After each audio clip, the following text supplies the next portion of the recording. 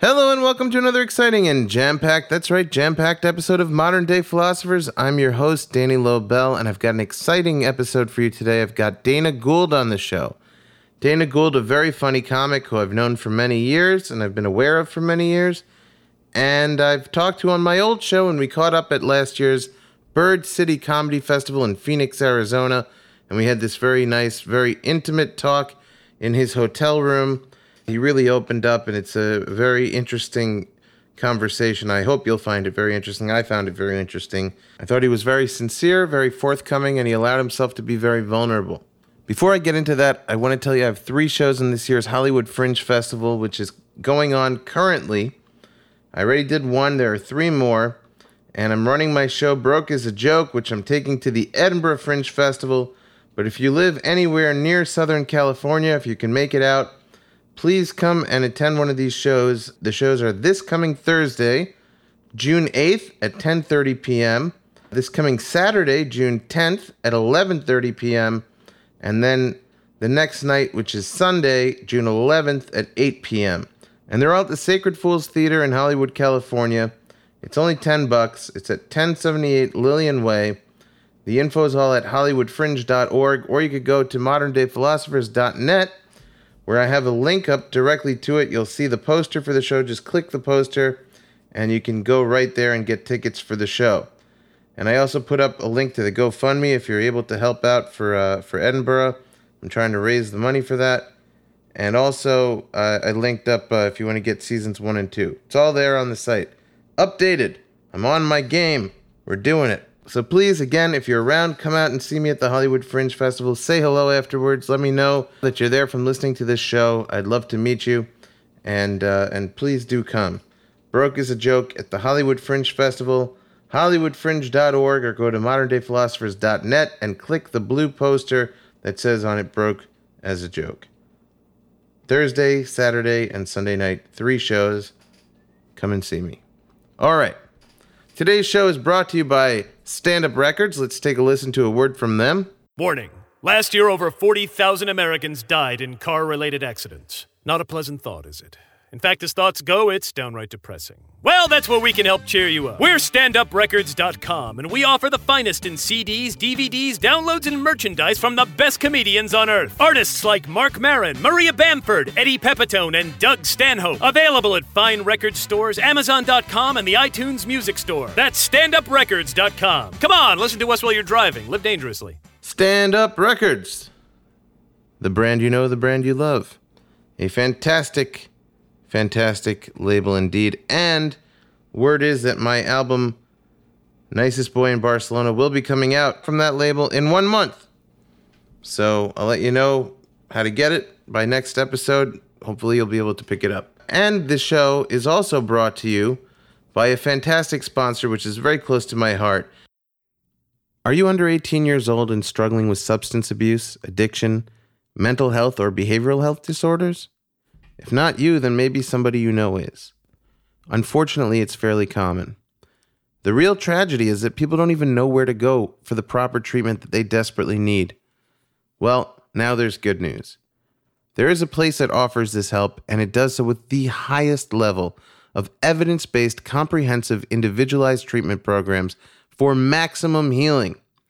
Located in beautiful Malibu, California, Centered Health is a rehab facility that truly cares. They offer an incredible variety of treatments and individualized care that is tailored to the unique nature and experience of each one of their clients. An in-house executive chef, a swimming pool, a tennis court, a library, a rec room, and more are available in this huge Malibu estate overlooking the Pacific Ocean. Their diverse team of experienced psychologists and psychiatrists work round the clock and encourage clients to express their thoughts and feelings through daily journaling and embracing new options, experiences, and open-minded views. Their holistic approach provides many innovative therapy groups, including surfing, meditation, music, and my group, which is podcasting. That's right. I've been doing a group at Centered Health, doing some amazing and very meaningful work, talking just as I do with my guests on this show, with the clients there and trying to help them based on my own experiences with addiction. Centered Health accepts most insurances and it only takes 6 clients at a time, so every single kid is getting the most individualized care and attention that they deserve. Their number is 800-234-5599. That's 800-234-5599. And their website is centeredhealth.com. You can also email them for more information at info@centeredhealth.com. Do not put off getting the help that you or your loved one desperately needs, especially in this very crucial stage of life. Pick up the phone now and call 800-234-5599 and see what Centered Health can do to change your life forever today. I highly recommend it. As for me, personally, I'm doing a lot better since I was 2 months ago on the podcast. I'm much more positive. I've got a little bit of momentum going. I'm charged up and on the go, moving forward and trying to stay on my game as best as I possibly can, and whatever on my game means. But at the very least, I can say I'm focused, and that's important. Got to stay focused, stay driven, and try not to let depression pull you down, or whatever your thing is. Might not be depression for everybody, but for me, that's one thing I battle with, as you may know if you listen to the show. But right now, I seem to have it at bay. The depression is at bay. I like that saying, at bay. I love the bay. I grew up near the bay. I love the bay. Anything that's at bay. I like fishing. I like Billy Joel's Downeaster Alexa song. When I'm on the Downeaster Alexa, and I'm cruising through Block Island Sound. I think he named his daughter after that song. This is my favorite song. I guess he must have liked it too. I love that song. Tell my wife I am touring Atlantis. Who's he talking to? Hey, you Billy Joel's wife? Yeah, he hasn't been around for a while. Where's he been? He wanted me to tell you that he says he's touring Atlantis. What an asshole. I don't know. Seems like a terrible excuse for why you're not around. Just tell her I'm touring Atlantis. And I've still got my hands on the wheel. It's a real fisherman's tale. Something so cool about fishermen. I always loved fishermen. I used to fish as a kid. I've been obsessed with these mermaid things online lately. I've been looking at all these sightings. People say they saw mermaids, real mermaids. I mean, I think there are mermaids out there. I don't think that they're like the Little Mermaid where they sing and they want legs and all, but I think they're probably like fish that have very human features, you know? They're probably some kind of like fish or porpoise-like creature that have like limbs that look almost human. I don't see why there wouldn't be anything like that. And when you look, if you Google like real mermaid sightings, you see some pretty wild stuff. Pretty wild stuff that I mean, like some of it's got to be real. I feel like, I don't know. Maybe it's all a hoax. But who puts so much time into making fake mermaid skeletons just to get a photo up on the internet and mess with people? I think there is some kind of like thing that looks like half person, half fish. The sirens are out there. I just keep thinking about the sea. Obsessed with the ocean. A little known fact about me is that I worked at the Underwater Observatory in Eilat for a summer, in Eilat, Israel, which is on the Red Sea, bordering with Egypt, and it was the happiest I ever was besides doing comedy. The only two things that I can say that really made me feel like I'm doing what I'm supposed to be doing are when I'm on stage making people laugh, and when I was in the water taking care of fish. I don't know why, but I feel like I'm a merman. I'm a merman at heart, maybe. I love the water. I love the ocean. I worked with sea turtles. I anally injected medication into sea. That was not the glory part of the job. That was not the part to brag about. But I was doing some good work there. I really also like working with those kids at the Centered Health. You heard the ad for Centered Health that I just said, but that's also very fulfilling. I love working with those kids. It feels like very personal and feels very rewarding, the work I'm doing there. I wish you guys could hear it. You can't hear those podcasts, but they're for internal use only at this point. But I mean, we've had some really great times, me and these different kids that come through there. I'll plug it again, Centered Health. If you need it, go. Get the help at that rehab. It's a fantastic rehab facility. It's really amazing. It's amazing what they do there. By the way, are you having problems with your credit? Are you unable to get credit cards or loans? You might be thinking, you are totally screwed. There's no way out. There's no relief. How are you ever going to get a credit card? How are you going to do things? Well, I have good news for you. There's a company that can completely clean your credit up and help you to get new credit cards, clean up your credit score. And I know personally from firsthand experience because they did it for me and they did an incredible job. The name of the company is Renovatio Enterprises and their website is renovatioenterprises.com. And what they will do for you is they will give you a no-cost, no obligation analysis to determine exactly what's holding your scores down. And in plain English, what that is they'll take a look at your credit report and they'll see it's this thing and this thing and this thing. And that's what's holding you back. That's why you have a lousy credit score. That's why you're unable to get the loans you want to get, the credit cards you apply for, whatever it is. They will look into that for you and it'll cost you nothing. Other than a $250 deposit that they take from you at the beginning, you don't pay for anything until the negative items get removed from your credit score, which means, let's say it's $1,000 worth of work because you have a whole bunch of things that are holding your score down. You defaulted on some loans at some point. You were late on payments. They will get that taken off your score, and they only ask for a little deposit so that they know that they're not working for nothing. A 700 or higher credit score in as little as 30 days, and they can help get you qualified for new credit cards or unsecured personal loans. Go now to renovatioenterprises.com or call them at 888-443-2908. That's 888-443-2908. Make sure that you get on top of this. It's important. You want to have good credit. It changes your life. Renovatio Enterprises can and will help you if you give them the opportunity. I personally, honestly, truly did, and they did an incredible job for me. If this is something that you need, this is the place to go for it. I'm telling you from my own experience. Okay. Get your credit repaired, get your mental health in order, pick up a record, and let's get to the show. What do you think? Business is out of the way. I want you to hear this interview with Dana Gould. Very, very funny, warm, and open, honest guy. I want you to hear this, enjoy it. I enjoyed doing it. I hope you can make it to Broke as a Joke. Only 3 shows left here in Hollywood, California. I don't do that many shows that I invite people to here in LA because most of them, you don't get enough stage time, and I don't want to waste anybody's time coming out to see me for 10 minutes. But this is an hour-long show, and I'm really proud of it, and I think you'll love it. So check out Broke as a Joke in the Hollywood Fringe Festival going on right now, Thursday night, Saturday night, and Sunday night, the 8th, the 10th, and the 11th.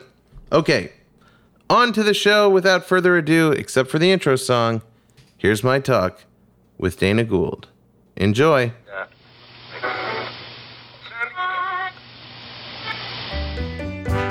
Hello, and welcome to Modern Day Philosophers. Modern Day Philosophers. Having failed to pay attention in school, Danny Lobel, now older and wiser, will attempt to learn basic philosophy 101. Our young hero will be joined by today's top comedians, philosophers all their own.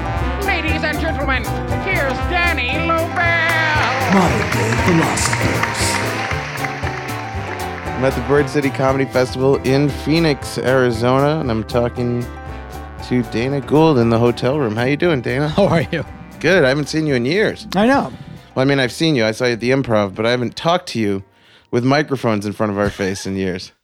It's so weird when comedians talk to each other without microphones in front of their face. I don't like doing I it. saw 2 comedians talking and it wasn't a podcast. What in the name of... I've had a few podcast ideas that I didn't launch over the years where I recorded 1 or 2 episodes with friends of mine. Really? And they went nowhere. There was just a conversation that we thought was for everyone else, but it was just for us. That's so funny. We just ended up talking. It was totally pointless. Yeah. What are we doing spending time with each other? Why do people do this? It's madness. So you've been doing a podcast now for a bunch of years, too. Yeah, my podcast is I'm just finishing the next episode, literally tonight and tomorrow during the day. And everyone is like recording Smile, the Beach Boys album. I mean, it's like 7,000 moving parts, hours of editing. Yeah. I don't know why I painted myself into this corner, but I did.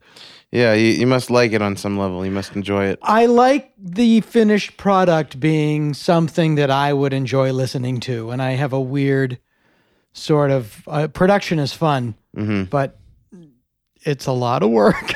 Yeah. But people like it. You know, it's its own reward. So last time I'm trying to remember, the last time we spoke was at my original podcast at Baruch College. Do you remember that? We're looking at maybe 10 years ago. Right, yeah. I do remember that. Yeah. It was during the day. Yeah, during the day. Right, I do remember that very well. At the time, It was cold that day. I remember it was in my winter clothes. I was in my winter coat. I do remember that. Yeah. You were married then, right? Yes, I was, yes. According to Wikipedia. Yes, I was married then. Yes, I was in New York. longer. Yeah, it's no longer, but I saw her this morning, and we're not a traditionally divorced couple. We're still really close. We have 3 kids together. Right. They live 4.5 minutes away. 4.5. That's so specific. Well, I do. I timed it because when we really protected the kids. The kids, the best thing about having children is that your life is no longer about you. And that is a profound relief on many, many levels. And when we didn't have a giant crazy fight. We just had that sort of like, this doesn't work. And we tried to make it work for like 2 years, and it just became diminishing returns. And we decided in January to end our marriage. And this past January. No, January of 2013. Okay, yeah. I thought it was a little while ago. Yeah, we decided to end our marriage, but not our relationship. And we stayed. The kids had no idea anything was going on until June. Everything stayed the same. But I quietly bought a house. I set it up, and that way, when we told the kids, there was no acrimony. It was a very family thing. You snuck out of the marriage. Well, we both did. We both did. But it was very important. What we did was we told the kids, and then immediately we got in the car and went to my house. And they got to pick out their rooms. So we kind of like, don't dwell on this. There's an exciting thing that's going to happen right now. And that worked all right? Well, we were told it works by experts, and it does work. That's like when people say when your kid's dog dies, get them immediately a new dog. Yeah, I don't know if that's a good idea or not, but maybe. But this was, don't dwell on the negative. This is just our family's taking a different form. And I know it was 4.5 minutes because I timed it because I wanted to say to them and not lie, I am less than 5 minutes away. You made that cutoff. Yeah, and we did. And we got in the car, and I said my phone, and I said, we're going to start the stopwatch now. And we were there in 4:38. Wow. And so that was good. Their transition has been as close to seamless, I think, as you can do, considering it is a goddamn divorce. So yeah, no, I talked to my wife. She was the last person I spoke to last night, and the first person I spoke to today. I mean, so seamless for them, hopefully. But yes, hopefully, yeah. How about for you? No, I mean, divorce is always awful, and it was more the last. I don't want to. All of these things are mutual. I think for her and myself. The last year was the hardest part up to the divorce. The divorce is actually like it's like a toothache, and you pull the tooth.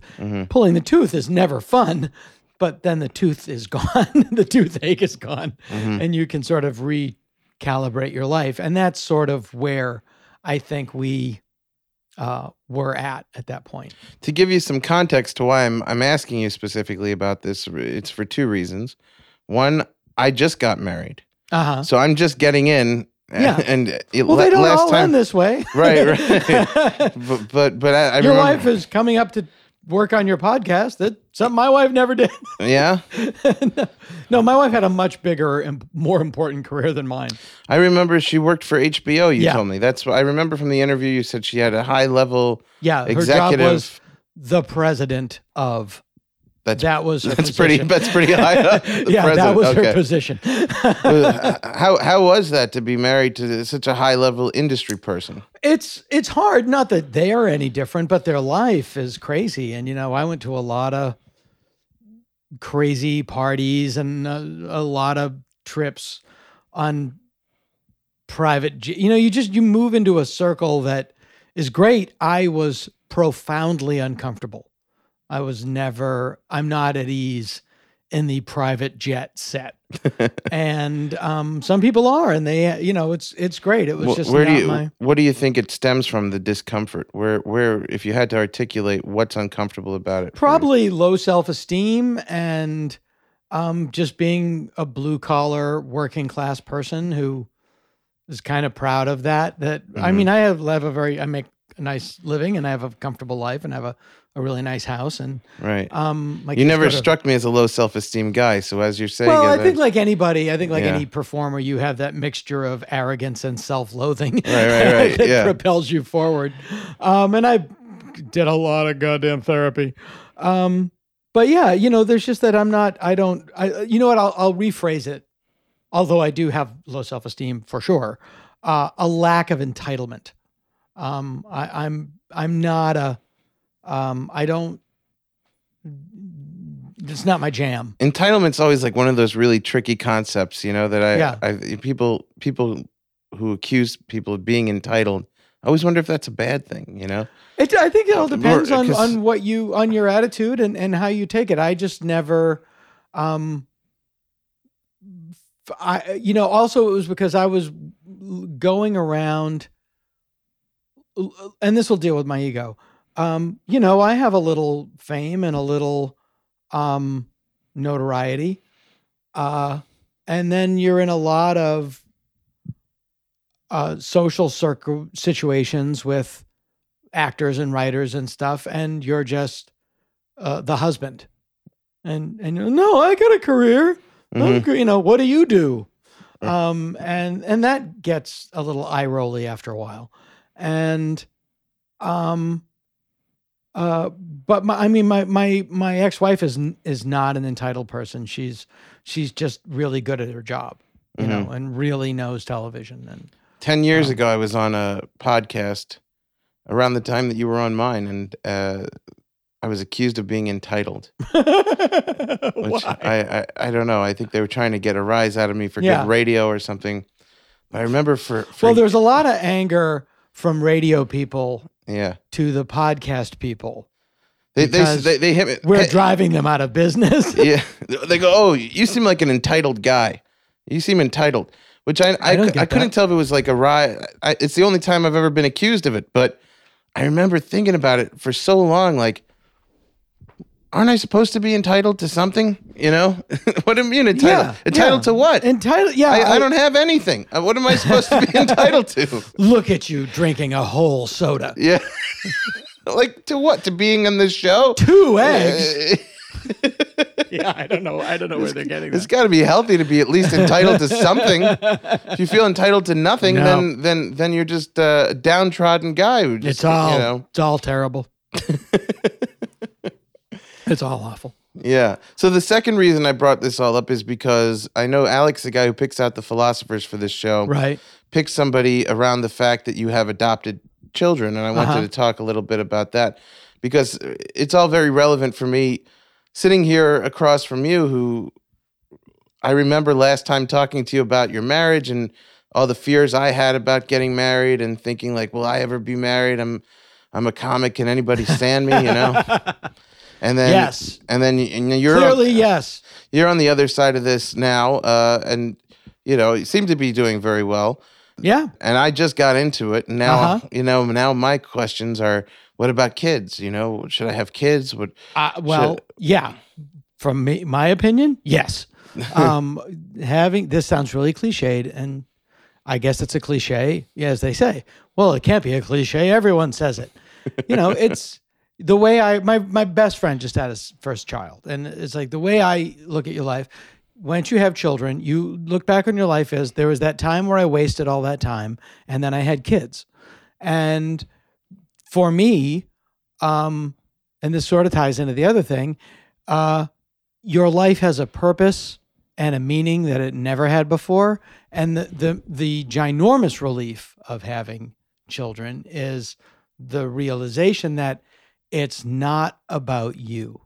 Your life is not about you. But then their life is not about them either.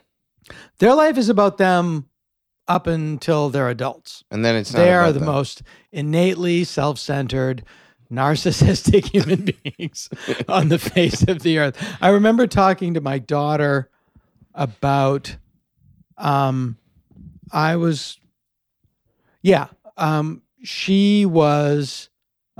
loved watching Pee-wee's Playhouse on the DVDs. Mm-hmm. And I went to see their show at the Nokia Theater in LA, the live show from 4 years ago, with the intention of bringing them, but I wanted to check it out myself first, just to make sure that it was kid friendly. And I should have known to just ask somebody instead of buying buying tickets twice. But I said, I'm going to see Pee Wee Herman tonight. And her reaction was, tell him about me. Like, they're just so incredibly. and the strange thing is, my wife and I know Paul Rubens. And so we went to the Nokia, we saw the show, then we brought the kids to the matinee, and they got to meet him after and sit in Cherry. And the puppeteer was still in Cherry. So when they sat in Cherry, Cherry's arms wrapped around them, and they didn't even flinch. Like, well, of course it's Cherry. Why would they not do this? And then not a month later, we had a charity event at our house, and Paul came over, and my daughter just walks, and she's, at the time she's like 9. She just walks into the front room and sees Paul Rubens, and she just goes, Pee-wee, hi, come on upstairs. I want to show you my room. Like, Did he go? But like, to them, it's like, yeah, of course. So Pee-wee Herman comes to everybody's house. So, you did tell him about the... Yeah, they're complete. What I'm saying is they're completely ruined. Right. Yeah. Yeah, whereas most kids would say, tell him about me, and you go, look, there's no way I'm going to be able to tell him. I'm not going to bore him with you. But in your case, the kids their opinion is validated. Yeah, but also like that's a kid's like, who would be cooler for them to know about than me? Right. They're just so naturally. I used to feel like that when I started interviewing comedians. I think there was a part of me that just wanted them to know about me. Sure. And at some point it switched and... Well, that was a lot of my discomfort on this, my years among the super rich was like, hey, I was a headliner at 25. I don't care that you invented steam. It's like... You were also an altar boy, it said. And, I was an altar boy, and so we both have religious upbringing. So we have, and oddly, my family, I was raised Catholic, but my parents weren't traditionally Catholic. My Muslim. father was also an altar boy, Oh. but he didn't go to church. He just shrugged the whole thing off. My mother was Christian, and my mother was and is sort of a homespun evangelical Christian. And by which I mean, like, when I was a kid, she was really heavy into Oral Roberts. I'm not sure who that is. Televangelist. Okay, I'm Poor a Jew, man's Billy so I Graham. don't. Right, but Yeah. but I mean, like, not a healthy religious setup. Okay. A carnival. A Right. lot of baloney. Mm-hmm. And so we didn't really. No one in my family had like a healthy exposure to religion or church. I got into it socially. All my friends were altar boys, so I was one too. So you never had a real spiritual connection in the no. church? No. No, fuck no. But we had a priest in our diocese, a guy named Dennis O'Brien, who was great. He was we were in high school at the time. I was in like 9th grade. He was in his early 30s. And I can hear the jokes that people are making. He was the greatest guy in the world. He was completely cool, completely approachable, called bullshit. And before, in the 2 years before we got our driver's licenses, my friends and I, when we were like 14, 15 years old, he drove us around on weekends. Like he would get the parish van and we'd go to the movies and we'd go to get pizza and we'd go to the arcade.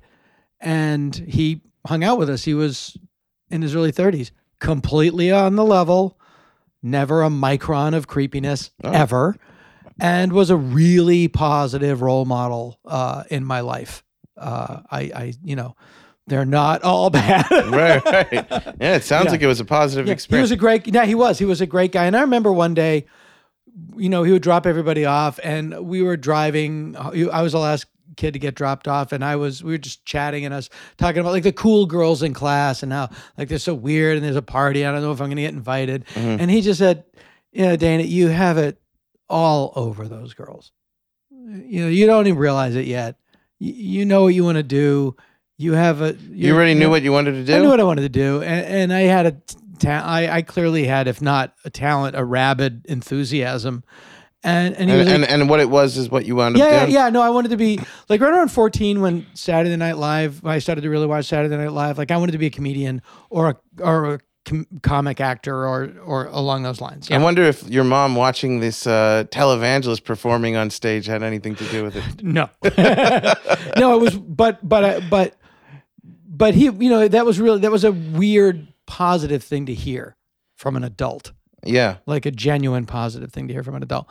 But there was a weird thing about what steered me towards comedy was, there are a small handful of things in my family where everybody would shut up. I have 4 older brothers and a younger sister. We lived in a small house. There was always chaos. And one of the consistent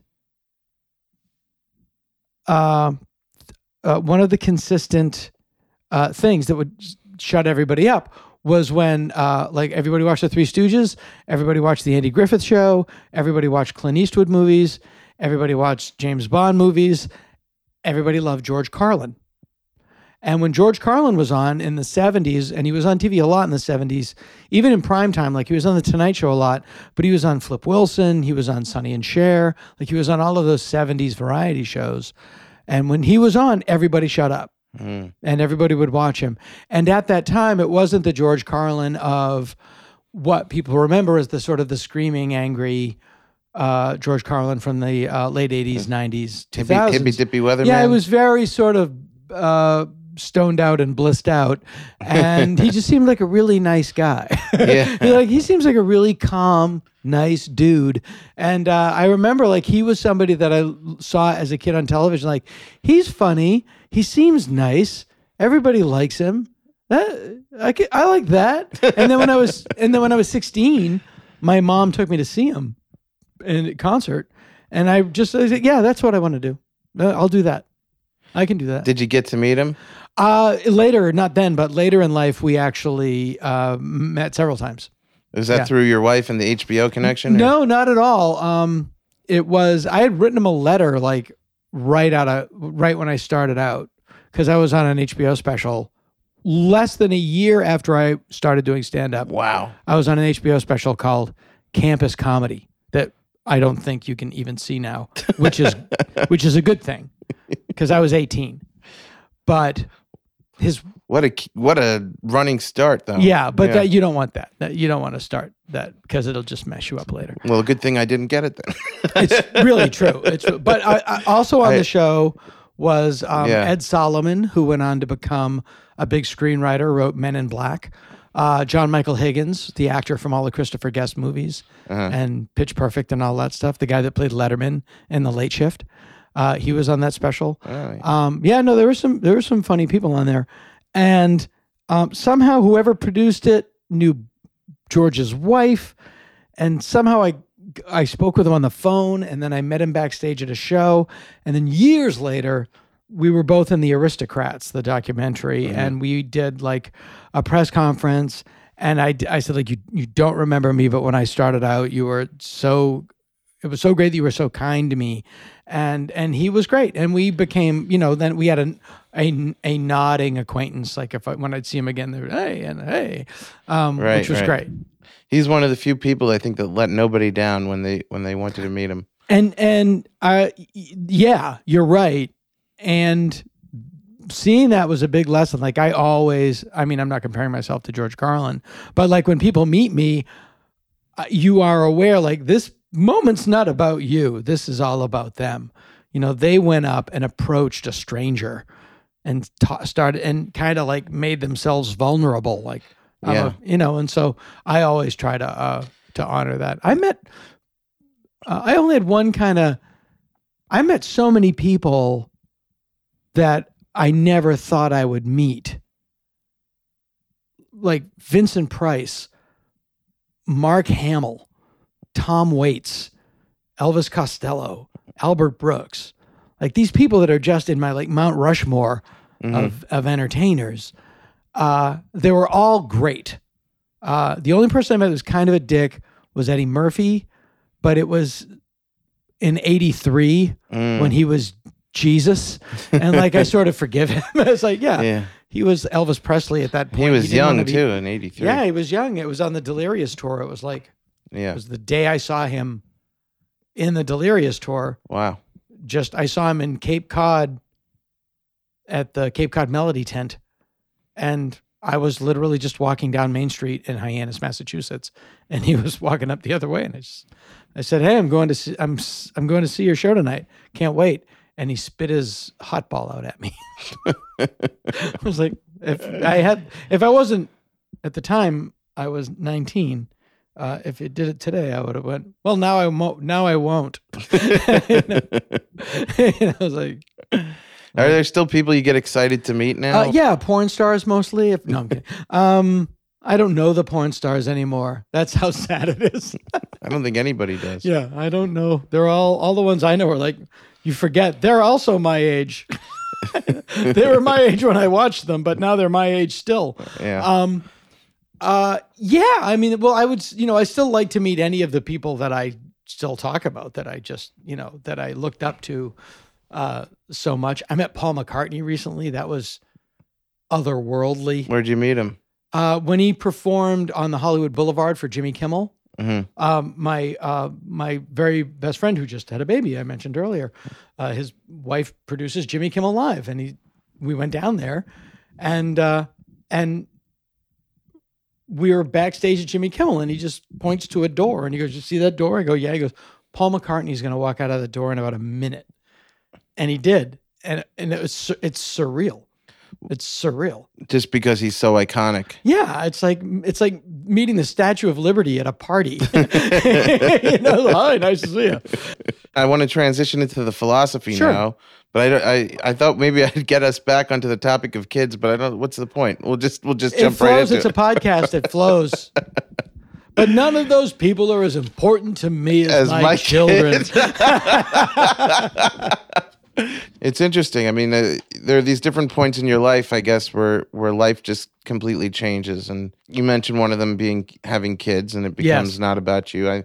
For me, just recently, just transitioning into being somebody who's married and saying things like "my wife," which is weird for me, Yeah, the first time you say it, it's really weird. And looking at your ring on your hand, it's still shiny, Yeah, it's still shiny. Still don't. My first 2 days as married, I took it off at night. Like, I guess you take it off at night. Yeah, I was doing that for a few days too. Yeah, and then it just like the skin sort of like changes shape around the ring. Yeah, I still have the dent. Actually. Yeah, I still have a little dent. Do you miss being married at all?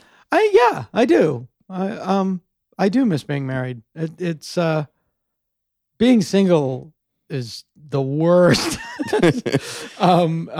It's strange. Like you hit a reset button in your life. Yeah, but it's like I'm too old. I'm very fortunate. Right after my divorce, I was in a relationship for a long time.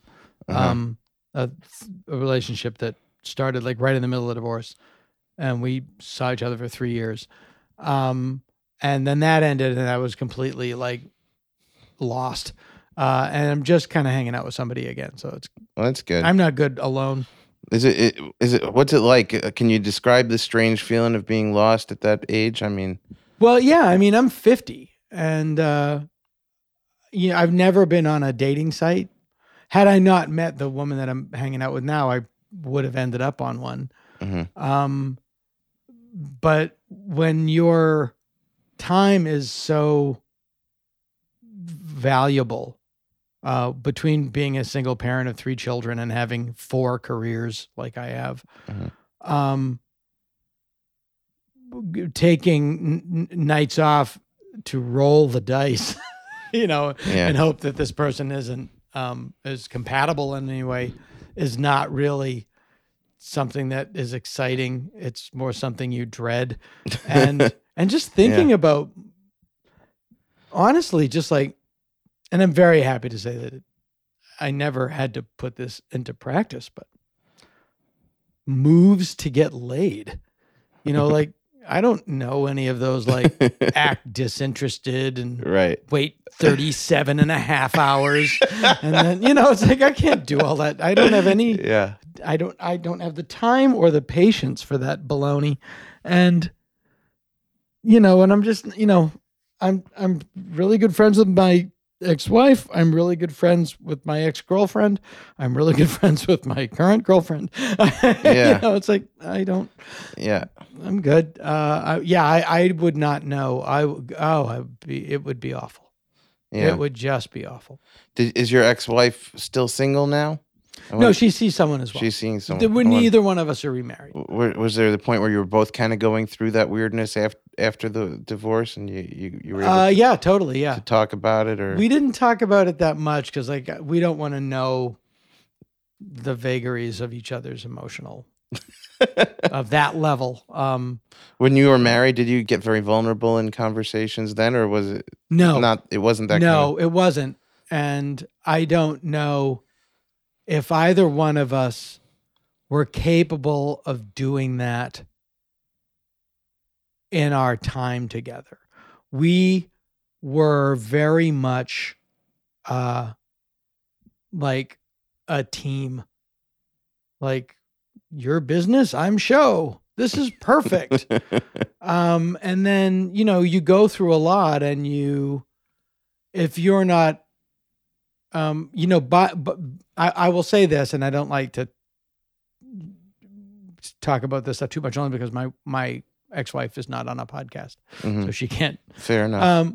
But this is a mutual thing. I think by the time we learned how to communicate in a functional manner, by that time, too much scar tissue had formed. And we just couldn't slough it all off. And just, as I said, it just became diminishing returns. It was just too hard to do. So, that makes sense. But now she's, my best friend. We get on great. Yeah, it's interesting because as we're talking here at the Bird City Comedy Festival in Phoenix, Any comedy festival named after an animal that shits on your windshield is okay by me. Yeah. I'm 33 years old now, just turned 33. And if who fucking who? Right. For you at 50, you're like, this is not, But I feel 28. Which is, my body's 50, but I'm 28. Okay, but that's the old Frank Sinatra line. Yeah. Well, we're here in very different capacities at this festival. You're here as the veteran comic headliner, and I'm here as the up and coming comedian, trying to But the funny thing is, in my grouping, I'm old, Sure. I'm 33 and everybody is like 19 and 20 and 22 and really excited and everything is excited. You know what I mean? Yeah, no, I do know what you mean. I was just telling the comic that was kind enough to pick me up at the airport. I was like, most of my draw right now is young comics who want to meet me before I'm dead. And then a small group of people that have to pay to get in. I totally get that. And I like, what's fun is, you were in the group of comics that replaced me.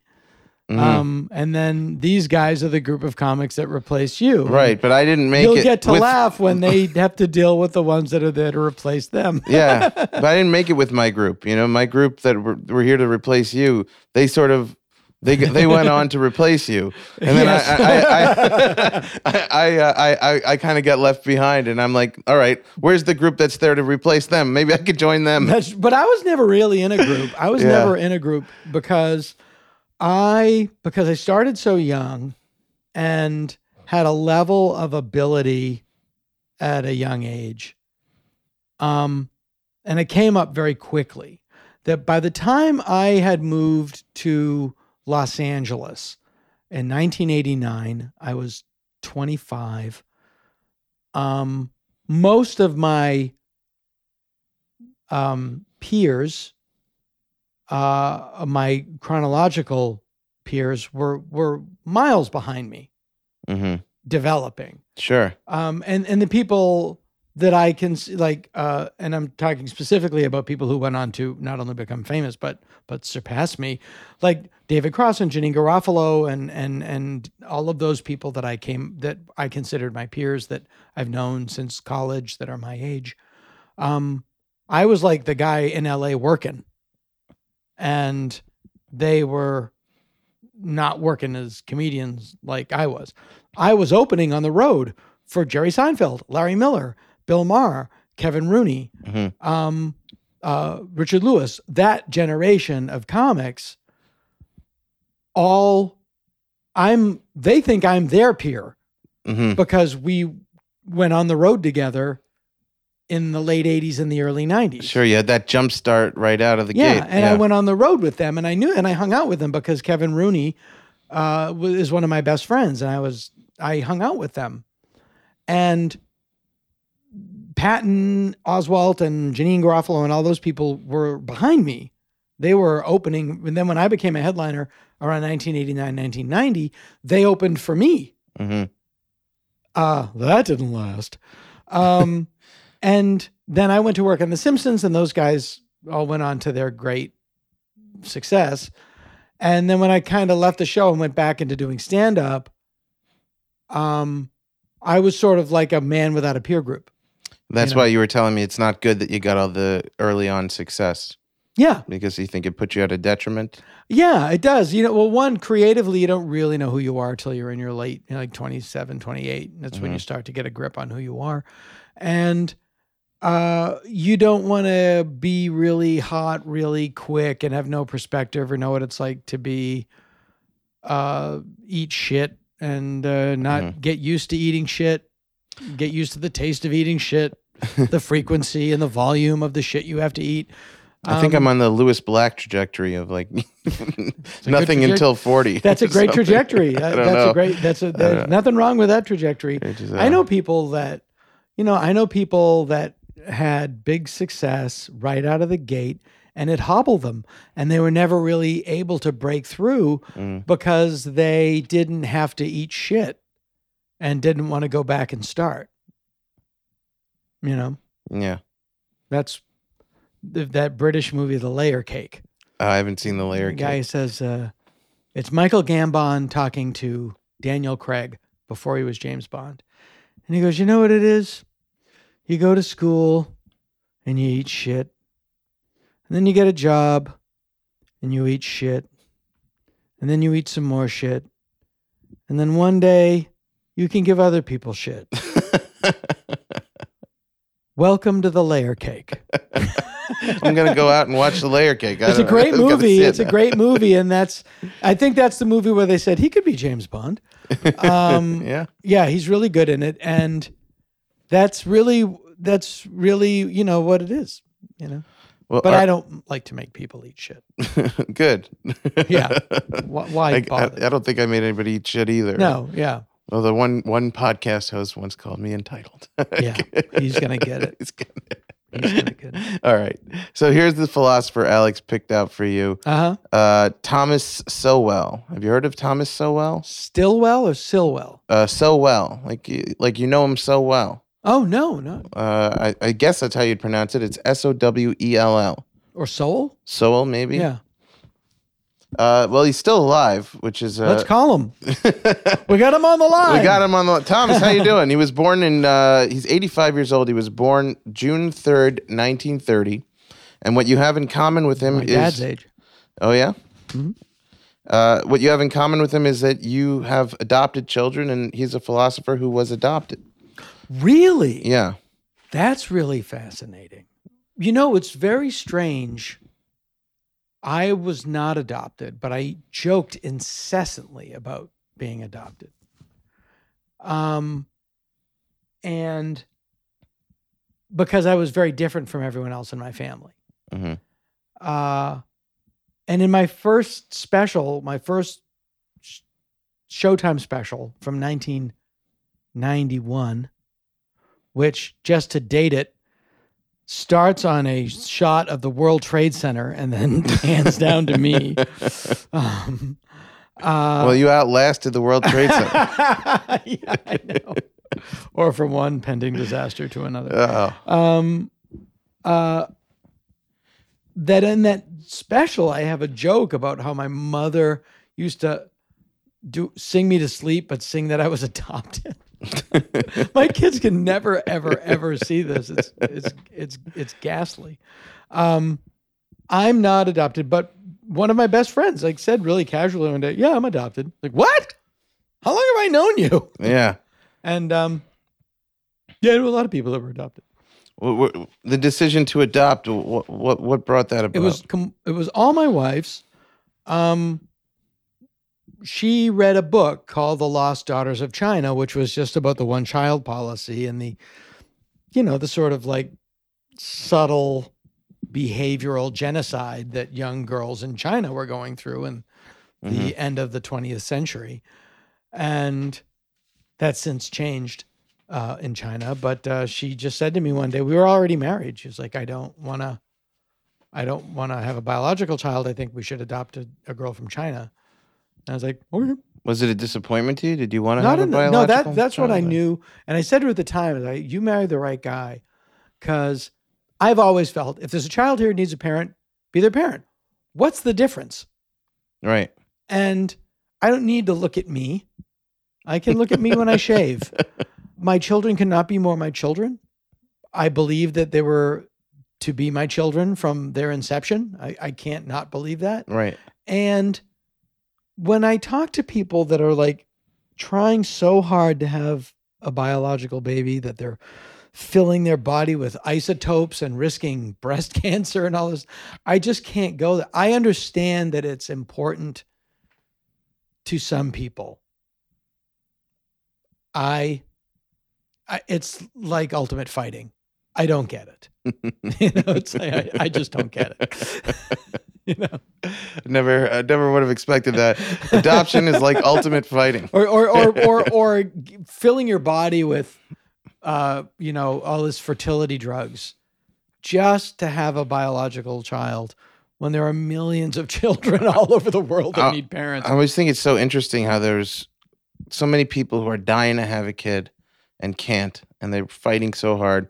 Then there's all these people who are having a kid and they're dying to get rid of the kid. Yeah. And kids in orphanages all over the goddamn world. Right. There's people who had kids and nobody wants those kids. Yeah. It's very strange the way humanity has kind of dealt with bringing new people into the world. And it's random, and there's people fighting, let me abort this baby, and then there are people fighting, let me have a baby. Yeah. Then there are people saying, take this baby, and then they're saying, no, get away from my baby. Yeah, it's absolutely true. There's no rhyme or reason. And, there's no rhyme or reason. Like the REM song, not everyone can carry the weight of the world. You really can't take on all that because you'll drown in it. Mm-hmm. Pete Townsend once described show business, and I would actually say it applies to just the world. It's like living in a garbage can full of shit, and your main goal in the morning is to keep it out of your mouth. You got all these great shit quotes. Well, the great equalizer. And dog shit, baby shit, your shit. The great equalizer. But that was always my feeling. And I mean, I understand it's important to people. I don't get it. And I also have a very, I guess you'd say, passive approach to life. Like I do believe like things do happen for a reason, and that at a certain point you can't fight the world. Like you're not, the Christians would say when if you want to make God laugh, tell him your plans. But I don't think of it in that. I don't think there's a guy with a beard outside of you. But I do believe that there are, like my children came into my life, but they came into my life because I was open to it. And that things come into your life when you're open to it, whether you're consciously open to it or subconsciously open to it. And, getting into another relationship after my divorce was really scary, like a committed, serious relationship. Why was it scary? Just because I had just gotten divorced. And this was the first person I met after my divorce. And we were just like, oh, this is going to happen. And it was weird for a while. I was like, wait a minute. What happened to the chick avalanche I was promised? And I just had to, you just have to be open to what life brings you and trust that it brings it to you at the right time. How many years were you married, by the way? We were together for 6, and then we were married for 12 after that. It's a long time to be with 6 one and 12. person. You do the math. I can understand that it would be scary to transition to another person. Like right away. Yeah. And it was but and that person, by the way, is a terrific person. I'm going to read you a little bit about Thomas Sowell or Sowell. or Sowell. Fuel. Maybe it's soul, like spiritual. Seed of the soul. Yeah, like he's got a lot of soul. Doubt it. Do most people get into philosophy? I'm assuming for the money. Yeah. That and poetry. Well, this guy, he got shot right out of the gate. He had an HBO philosophy special. He was in the HBO Young Philosopher special that Paula Poundstone hosted. He always felt it kind of hurt him because he didn't come up with the other philosophers. That's right. Philosophizing with anyway, he was in I was used to say that, Jim Morrison called himself a poet. Poets didn't consider Jim Morrison a poet, but if they did, he would have definitely won the most blowjobs given to a poet award. That's probably why they didn't accept him as a poet. I think that absolutely is. It's too hard on their ego. Michael McClure was not going to let that go so easily. Thomas Sowell is an American economist, social theorist, political philosopher, and an author. He is currently senior fellow at the Hoover Institution, Stanford University. Sowell was born in North Carolina, but he grew up in Harlem, New York. He dropped out of high school and served in the U.S. Marine Corps during the Korean War. I don't know. Hardcore dude. That's a hardcore philosopher, Yeah. Sir, yes, sir. What's your philosophy? He's not fucking around. I believe that there is a oneness to everything. And Present arms. What are arms? Why? I don't even know if we're really here, sir. Yeah. He received a bachelor's degree, graduating magna cum laude. Loud. I've never come so anywhere near the knowing. Yeah, needing to know. Didn't even get close enough to pronounce it. I'm just so happy to graduate at all. Right. And then get out of here. Yeah. Go work at the water department.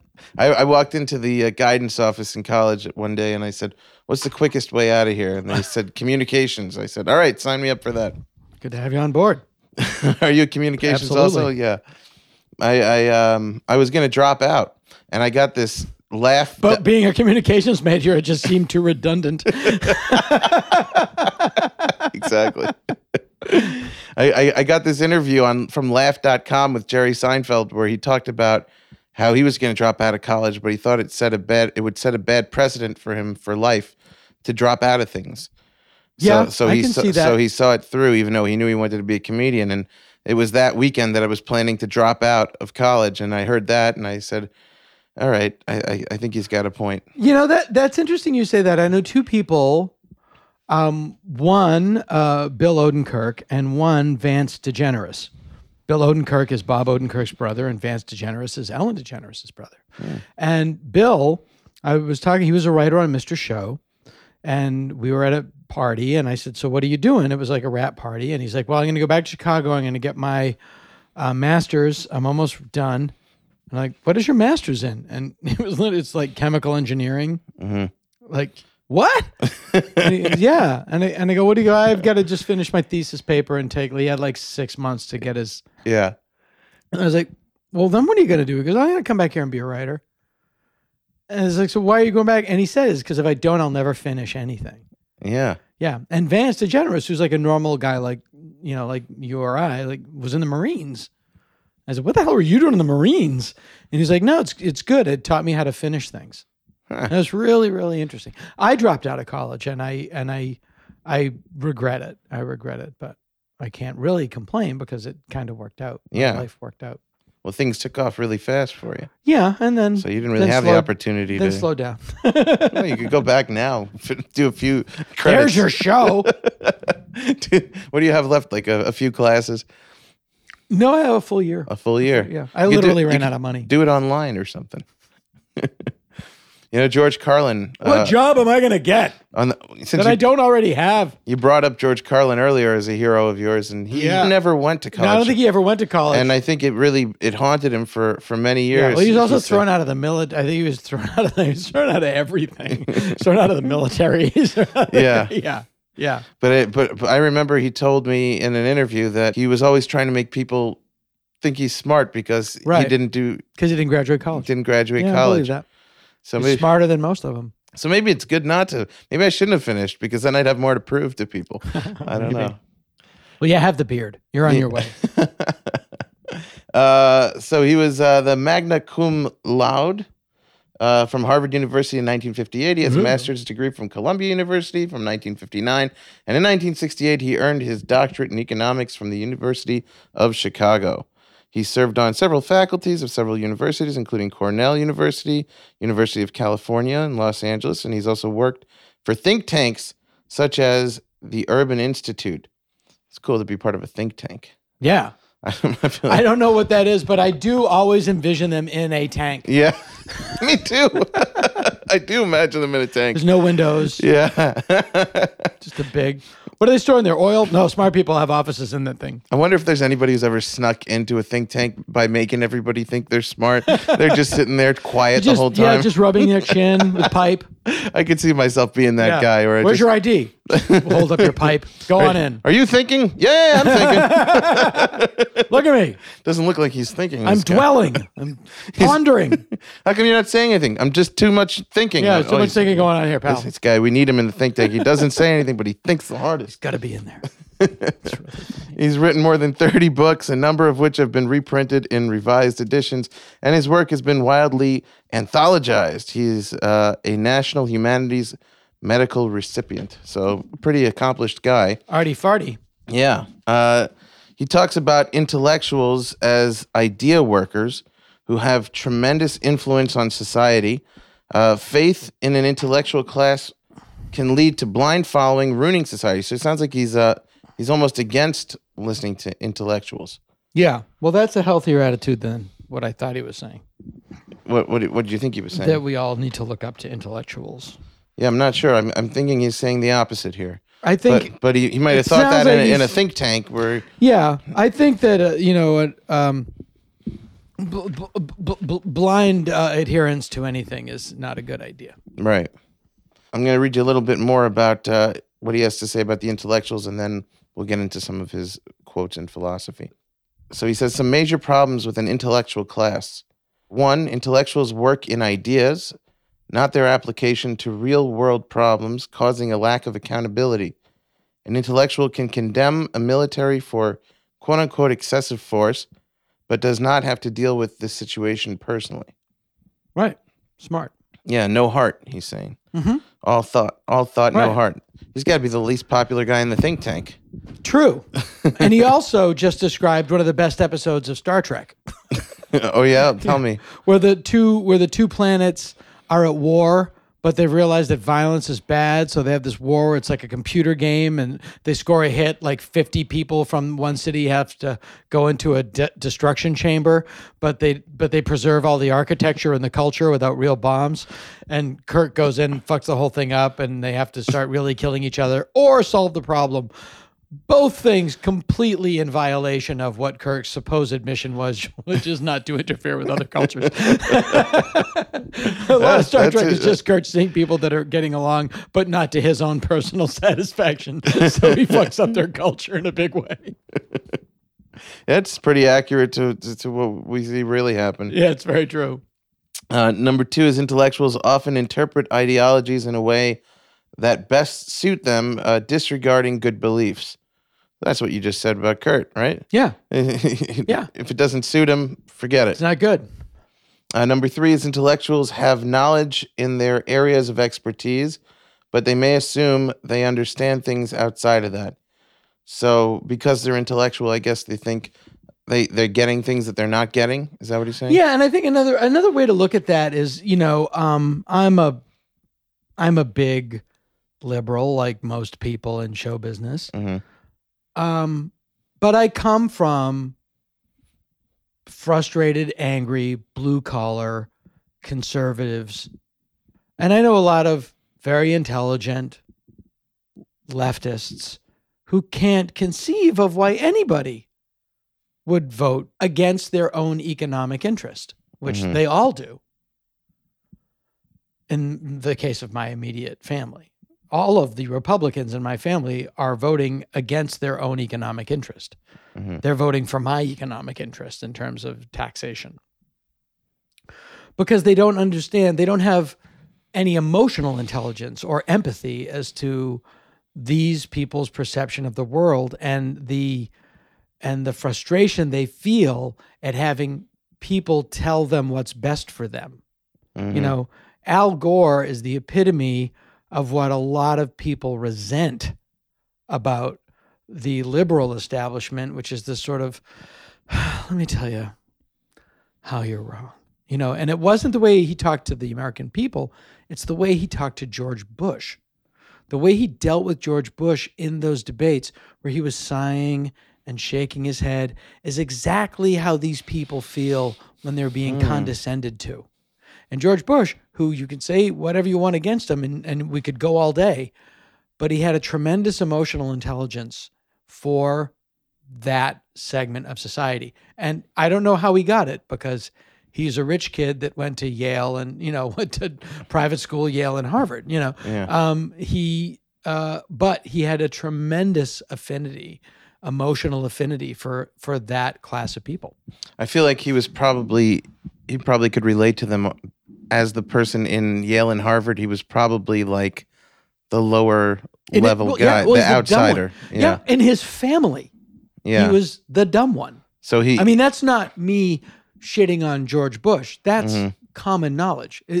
In the political conservative world, it was Jeb was the smart one and George was the dumb one. And we don't know why the dumb one became the president. So he had an underdog mentality. So maybe I think you're right. I think that's well put. And I probably was really sick of people telling him what he thought and how stupid he was. Mm-hmm. Yeah.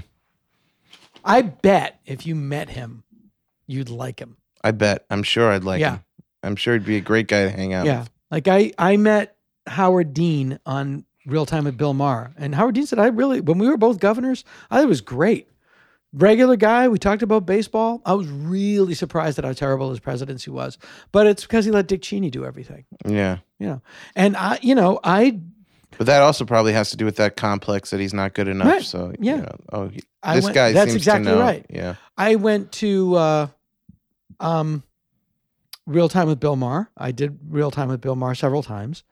I did it with super right-winger Charlton Heston, who was the nicest guy you could ever hope to meet. And I did it with Michael Moore, who was a pissy dick. It's just, I don't agree with this guy's politics. I agree with this guy's politics, but on a personal level, right, this guy's a lot funner. He's a lot nice. Certainly put me at ease. Interesting. Yeah. No, well, also when you did these real times and everything, were you still married at the time? No, some of them were before I was married, and then some after. When you did anything on HBO, when you were married to your wife, can I ask this question? Was it ever weird? No. Yeah. No, because my relationship with Bill Maher precedes my relationship with my wife. I've been friends with Bill since before I had even met my wife. Were you ever in a situation where like your wife was like, I don't know if you're right for this thing, but you could have gone for it? And no, because for work most and of that time I was relationship writing on The clash? Simpsons, Yeah. and I really wasn't up for jobs on HBO. It's interesting to me because it's a whole different world to me. You know. Yeah, I know, but it's the same thing. It's the same thing with nicer cars. Yeah. Yeah. There's no information that you gain when you get on the other side of the safe where they're like, all right. No, but I will say, I'm casting. I have a show on IFC that we start shooting in July, and I'm in the middle of casting it now. Yeah. And there are brilliant actors that have come in and read for the role, and I'm just like, you're just not right for it. Mm-hmm. You're a great, I don't know if you know who Clancy Brown is. No. He's a big voiceover actor. He's Lex Luthor. He's Mr. Krabs on SpongeBob. And if I showed you his picture, you go, oh yeah, him. He's the guard in the Shawshank Redemption. Yeah. He's been in everything. And he's my neighbor. He's literally my next door neighbor. I see him almost every day. 2.5 minutes away. Yeah. And he auditioned for the role. He's like, do you mind if I come in and audition? I go, yeah, I'd love you to come in. And he's like, you're. Is that a tough position for you to be in? It's awful. I fucking hate it. I fucking hate it. Yeah. But they know. I mean, he goes, no, I get it. I was like, no, you're great. It's just not. He goes, no, I know. It was fun to do. Yeah. So the next one is number 4. Intellectuals can rely on verbal, let's see if I say this word right, virtuosity. Yeah, I think that's right. Mm-hmm. Verbal virtuosity, clever phrasing, which is like snark and etc., instead of evidence and logic. Oh, I wouldn't have thought that of intellectuals. I would have thought they would have been more leaning on evidence and logic. But he's saying they rely on verbal virtuosity. Mm-hmm. Maybe they feel they're too smart. They already know. Right. And intellectuals may have acquired these traits from politicians, or it may have been the other way around. So how much faith can we have in people whose job it is to be smart? Said from a man in a think tank. Yeah. Interesting. I like it. I like this guy too. I have a paragraph for you to read, and then we'll see if we can sum up what he's saying there. I dig this dude. Those whose careers are built on the creation and dissemination of ideas have played a role in many societies out of all proportion to their numbers. Whether that role has made those around them better off or worse off is one of the key questions of our time. The quick answer is that intellectuals have done both, but certainly it is hard to escape the conclusion that intellectuals have made the world a worse and more dangerous place.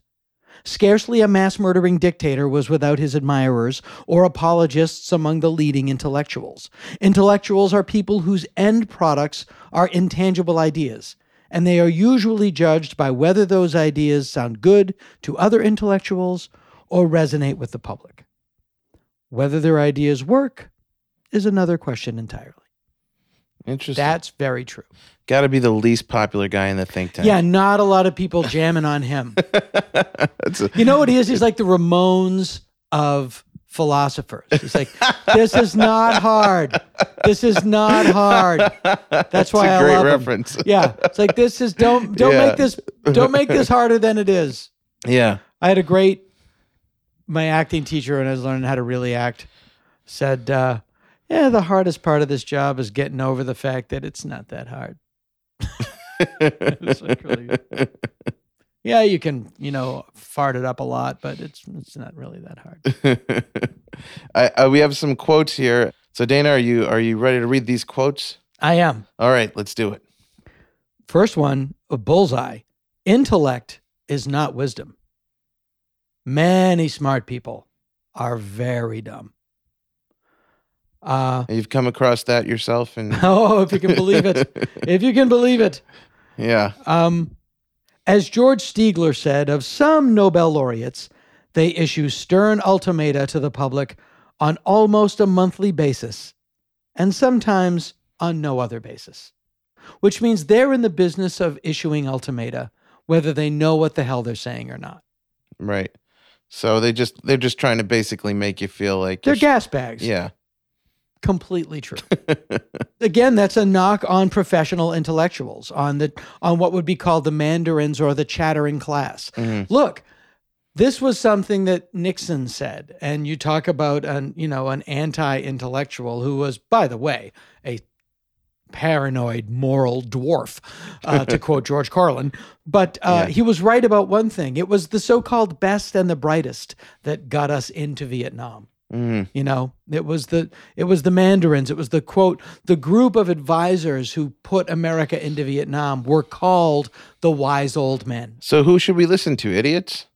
According to this guy? I think what he's saying is that intellectuals don't mean wisdom. That just because you're smart, it doesn't mean you're wise. But the how can you wise tell? the wise person would have realized that Vietnam was not winnable and that we could lose and admit defeat and pull out and we would not crumble as a nation. Mm-hmm. They were not able to make that leap because at a certain point, your own ego is involved. And admitting that you are wrong, whether it's in fighting a war or advising a war, is among a lot of people's pay grade. It comes back to ego again. Yeah, it's hard to admit. It's hard for a lot of people to admit they're wrong. They asked again. Now a knock against George W. Bush. They asked him to name his biggest mistake or failure as a president. He couldn't think of one. You know. It's like, okay. Yeah. Yeah. That's called clinical narcissism. And the last quote is Sowell on tactics used by intellectuals.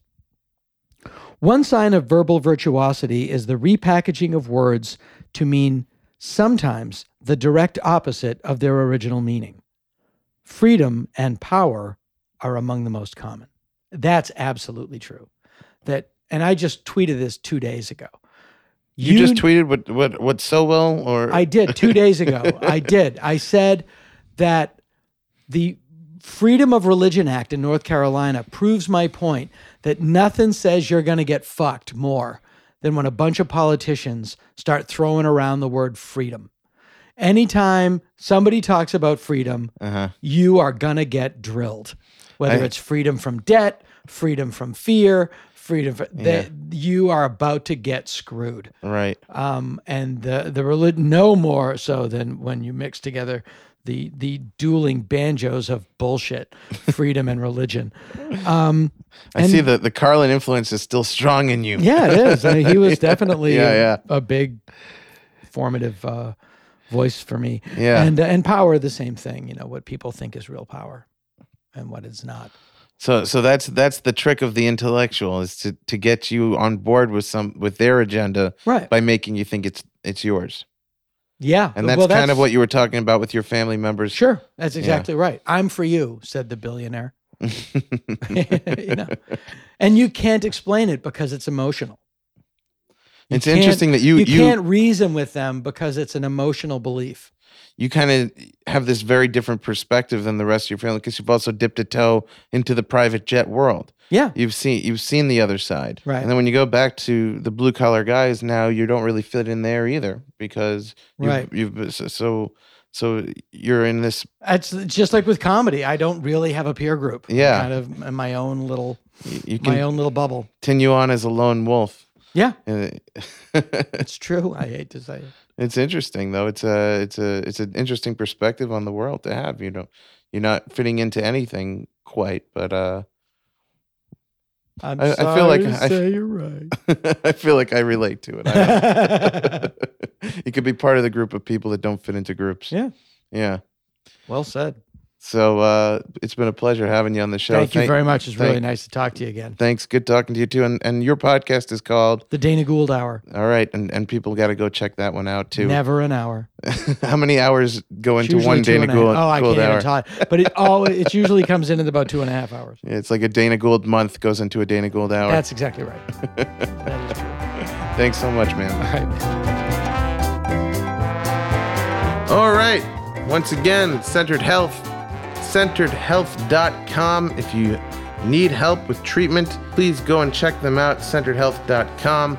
Go and check out Renovatio Enterprises, renovatioenterprises.com. If you need your credit repaired, standuprecords.com for all your comedy needs. And thank you guys for tuning in. Thanks again to Dana Gould for being on the show. All right, everybody, thank you again for tuning in. If you're new to the show, thanks for finding the show. Please tell people about the show. Enjoy the show. Rate the show. Put 5 stars up on iTunes and a nice review. It really means a lot, and it helps the show out a lot as well. And you can always write me at thecomical@yahoo.com. Thecomical@yahoo.com. I read them all. I write back, and I would love to hear from you. Let me know what you think of the show, of life, of me, of you, of anything. Say hello. And that's about it. The website for this podcast that you are tuned into, once again, is moderndayphilosophers.net. On that website, you could find links to buy seasons 1 and season 2 of this show. You could donate to the show, which is a great thing you could do to show support. You could show a lot of support. You could go to the GoFundMe. I'm trying to raise money for this Edinburgh Festival, which is a ton of freaking money, and got a show called Broke as a Joke. So that ought to say it all. I'm bringing a broke show to an expensive festival. So if you can help, click the GoFundMe. And if you want to come and see me in Hollywood, California at the Hollywood Fringe Festival, I feel like Robin Williams right now. Hey, oh, look, what's this? I have a show at the Fringe. Come and see me. Oh, all right. That is also up on the website, and you can click that link for tickets. Click the link for tickets. It's up there. It's live, it's active, it's buzzing. Come and see me in the Hollywood Fringe Festival Thursday night, the 8th, Saturday night, the 10th, or Sunday night, June 11th. So much going on. I don't know, I just wanted to say that part. So much going on, so much action. Everything is electric over here. You wouldn't believe it. I'm telling you, it's everywhere. I don't know what voices I'm even doing. I'm just having fun. It's late at night. I'm recording this in my kitchen, and what do you want from me? Okay, all right. Do me a favor, okay? Now it's becoming a little bit Joe Pesci. I don't know. But do me a freaking favor. Go send me an email, like I said, to thecomical@yahoo.com. I don't know, it's sort of morphing into another voice completely now. It's a little Russian. But please send me an email. Say hello. Put the nice rating. Everything what we said, huh? Can you do it, please? Please? Please, please, please. All right. I don't know. I became a begging Russian person. I'm tired. It's late at night. I'm going to bed. Thanks for tuning in. See you next time. Hope you enjoyed it. Bye-bye, everybody. Goodbye now. So long. Bye.